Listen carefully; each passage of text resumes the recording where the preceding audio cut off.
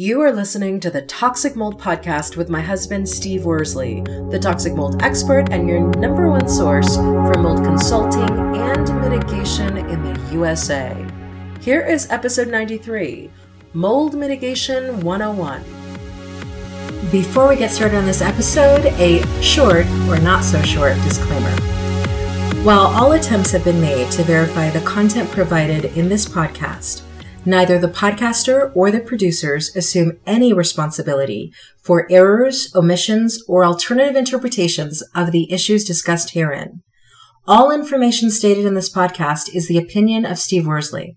Steve Worsley is a mold specialist with over 20 years of experience in the construction and mold industry. The Toxic Mold Podcast is for information sharing purposes only. The views expressed are those of the podcaster and his alone. These views should not be taken as expert instruction or commands. While there may be references to medical conditions and symptoms, all solo podcast episodes are the opinion of Steve Worsley, and any medical questions or concerns shall be addressed with the appropriate licensed medical professional or professionals. As the podcaster refers to different mold types, please be aware that Steve Worsley is not a microbiologist, and questions concerning mold specifics should be answered by the appropriate professional. The listener is 100% responsible for his or her own actions. You can check out Steve's books on Amazon about mold and dealing with mold in your home at amazon.com/author/Steve Worsley. And if you're interested in scheduling a mold consultation, over the phone consultation with Steve, you can be sure to find out more about those and his availability at cnccontractorservices.com. Now, let's get to the episode.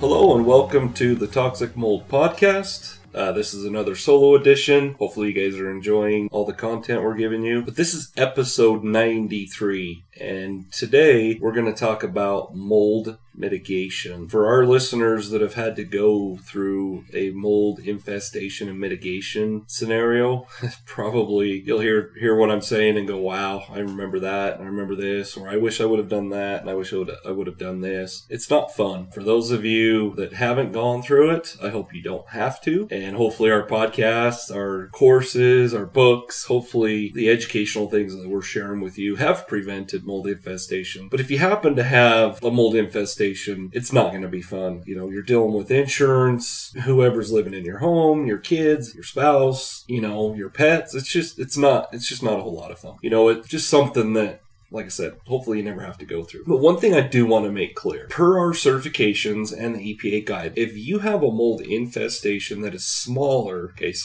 than 9 square feet, that's 3 by 3. For those of you that don't want to do math, a 3 by 3 is actually a smaller area. If you're sitting in your bedroom and you look at that window is probably a 4 by 4. So that's 16 square feet. If you're listening to us in your cars, look at your window that you have, whether it's your driver's window or passenger window. That window is probably about 9 square feet. Not your windshield, but the window. So keep that in mind. It's a very small area. And for me, as a mold professional, and, I've taken, as you all know, kind of more of the educational side of it, doing podcasts, books, all the things we do. I want to be very clear. Even if it's 9 square feet, I never recommend anybody to do their own mold mitigation. Is it because I want you to spend a bunch of money? No, that has nothing to do with it. It's because I care about the safety of yourself and the people in the home. A 9 by 9 square foot mold mitigation project is unheard of. And the reason I say that is mold is the gift that keeps on giving. And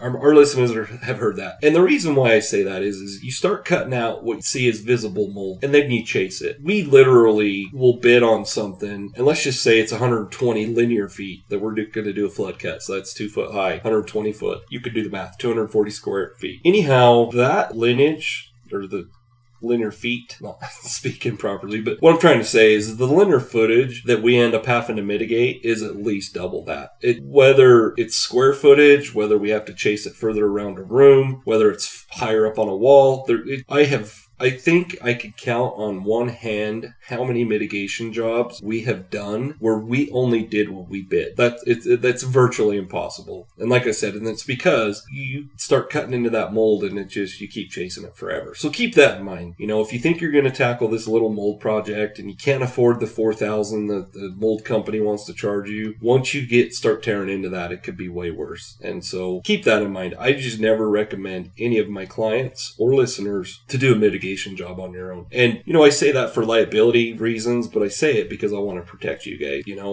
Just trust me with this one. It usually turns into a lot more work than you thought it would be. And those of you that are like me that are not mechanically inclined or construction inclined, I think I can fix something on my truck or the car and I start tearing into it and I end up having to take it to the bot or the auto shop and they look at me and laugh and go, well, you thought you could fix that? Yeah. I didn't do very well. So usually they have to fix it. That's usually what happens with mold. With mold mitigation, one question that most people don't think about, but that I'm going to answer is, what's the most important thing when it comes to mold mitigation? And I'm sure most of you are like, well, as long as it gets fixed. Well, what if it takes 6 months to fix it? Well, what if the workers are smoking in your home? What if a lot of things? It's called whataboutism. I'm pretty good at it. But anyhow, the most important thing is hiring the proper contractor. And I say this, I've dealt with clients that say, yeah, we lived over in Tennessee or down in Florida, we had a mold mitigation job and the company said it was going to take 3 weeks and it took 3 months and we had to stay in a hotel and it's terrible. I hate hearing those types of things. The most important thing when it comes to mold mitigation is, who do you have doing the work? And I can say, I'm thinking about the mold jobs that CNC Contractor Services has done over the years. And I think the longest one we ran into was maybe like 3 weeks. And I say that because, this was not a fun job, but literally there was a car there. Well, we couldn't get the car off the property till we had the proper paperwork. There was just a bunch of stuff, the whole house. It was almost as if they moved away in the middle of the night. So there was a lot more to it. And the reason it took that long is mainly because of the car. So the length of time that it takes is obviously very important. Backtracking again, what's the most important thing? It is your contractor that's going to do the work. Make sure here in Wyoming, we do not have to be certified to be mold mitigators. Obviously, my company is. I'm certified. We're insured. We actually carry more insurance than most contractors do. But there are states, like Colorado, New York, Idaho, I'm not going to name them all, California, that do regulate mold mitigation companies. That's a good thing, because if they're regulated, if they're terrible, you can go to, I call it DOPL, but it's the agency that oversees hairdressers and all that. If they are regulated by the states, then they do make sure yearly that they have insurance and everything like that. So make sure, a couple things, make sure they're certified, make sure the guys that are doing the work are certified, or at least educated, trained, have proper PPE, everything. Check for insurance. As a contractor, we can provide, it's just a certificate of insurance. And it's a simple, when I say simple, it's a simple document that shows, I'm insured for $2 million, $1 million per occurrence. That kind of stuff's important. Last but not least, make sure that they have a good reputation. The last thing you want is, some guy that went through all this schooling and he's got 2 employees and they have all this schooling and certifications, but you're his first job. Now, as a contractor, we have to have a first job, so that's, I'll give people that. But make sure it's somebody that really you trust. You've got friends or family, good reviews, how many years experience. Maybe it's a guy that worked for one of the franchise chain companies and he worked there for 20 years and finally said, no, I'm starting my own business. It doesn't mean he's not qualified. Make sure that it is someone that is qualified. Another important aspect on mold mitigation is, how long will it take? I kind of touched on that, but that's a very important thing. When we go in and we do mold mitigation, CNC Contractor Services, all we do is mitigation. It's a rare occurrence, which most of you laugh, most of Wyoming is rural, but unless it's in the middle of nowhere, Wyoming, and my client cannot get contractors to go do the work, we don't do what I call the rehab. We go in, when I say gut it, we go in and we remove all the suspected mold, we treat everything, we sand things down, soda blast, whatever type of treatment we're going to use. We do that, we run air tests, and we walk away. Once the air tests are acceptable, our job's done. Once again, make sure that you don't just hear Steve say, well, CNC Contractor Services can be in and out of there in a week. That does not mean that it's only a 1-week project. Keep in mind, you've got to replace the insulation, put sheetrock back up, paint, install whatever, water heaters, toilets, vanities, sinks, whatever we tear out. So keep that in mind. That's another important component when it comes to mold mitigation as far as initial things before you hire your contractors. How long is it going to take? One question I get a lot, on mold mitigation jobs is, so what does the mitigation company remove? And it's a very valid question, and my answers might not be what people want to hear, but we remove everything we think we have to. And so let's just say that you had a moisture intrusion event in your master bathroom, and we can see mold on, 3 of the walls in there. We go in there, we already planned on taking out the shower and the toilet, and we go in there and we figure out, we've got to take out the sink also. So we go into that bathroom, we remove things like the toilet, the baseboard, the shower, and once we get into that, we expose the framing components. Once you could see that, there's usually insulation in there. Insulation always gets thrown away. For the most part, cellulose materials, when I say cellulose, I'm talking about things like carpet pad, furniture, insulation, sheetrock, things like that get thrown away. It's not worth it to try to save it and treat those components. We get rid of that. And we typically have a 30-yard dumpster on every job, so it's not like we're worried about where we're going to get rid of our stuff. So we remove all that, and once we get down to that, we treat what's left, and that's usually just the wall cavity and the framing. So do we cut studs out? Do we cut sill plates out? It varies from job to job. I'm not going to go into any of those details. Like I said earlier, I don't like my clients doing any mitigation on their own, but just keep in mind that those are things that we remove. When we go in there, we already have a list before the contract is signed that these clothes need to be removed out of this closet if that's what we're doing. If it's a bathroom like we were talking about, your makeup bags, your toilet paper, everything has to be disposed of. I guess what I'm saying is if we go in and we do a bathroom and you leave, feminine products in there, toilet paper, whatever, we're throwing all that away. Be prepared for that. Make sure that is a question that you ask your contractor. Like I said, for the most part, we're going to get rid of most of the cellulose materials that we can. Things like toilets, water heaters, things like that. We treat those with chemicals. We put them in a plastic barrier, and then when everything's done, and when you go to rehab it, you can put those back in. Things like, let's just say it's a metal sink, ceramic countertop in your bathroom. Those things you can save. We treat all that and make sure that it's safe to put back into the rehab bathroom. But we do remove all those things, and that's what you've got to be clear with your contractor, because you don't want to think that they're going to take care of everything and box your toilet paper and everything up and store it for you. You need to make sure you know what they're doing with it. And if your contractor doesn't remove materials like that and you leave them there and you come back and they're still there, he probably wasn't a very good contractor. So make sure you know what your contractor is going to remove. And so that leads us into, so what stays? Well, I kind of covered it, but for the most part, things like, let's just say it's a toilet, a stove, water heater, even if, say it's a shower enclosure, so it's, it's a tub and shower, a fiberglass enclosure. Yeah, we'll pull those out and treat them and put them typically in a different room that's inside the containment.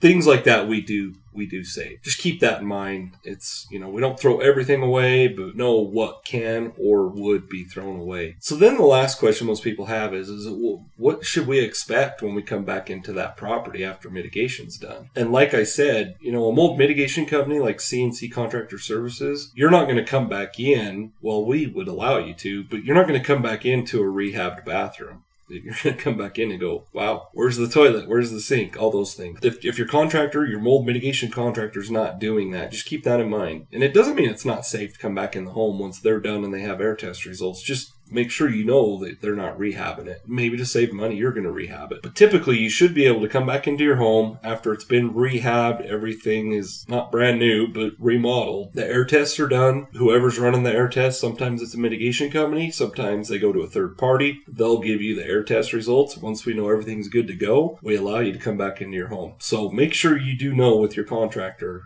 are they rehabbing it or are they just doing the mitigation? Another thing to keep in mind is so we run air tests at the end of mold mitigation. We obviously send those off to a mold lab. We ship ours out to California. We typically can get results back within 4 to 5 days, which is very quick timeline. Most of the time it takes longer than that. But you got to remember, once we're done with the mitigation project and we run the air test, once we run our air test, we remove all our stuff. Air scrubbers come out, ozone machines, all the equipment we're using go away when we run air tests. But you have to leave that property vacant for several days until we get the lab results. So keep that in mind. It's not your contractor making you stay in a hotel for an extra 5 days just to be mean. We won't let you come back in until we have air test results. And obviously, all companies operate differently. So what I'm telling you is not going to be the exact way other companies, my competitors that I won't name, doesn't mean they operate that way. So keep that in mind. So what's our call to action? It's the same thing we talked about right at the beginning. Hire the proper contractor. We do consultations for mitigation jobs across the entire country. And more or less what we're paid to do, and I say we, it's me, is to walk you through as a client what the contractor should or shouldn't be doing. Of course, the contractors don't like us, but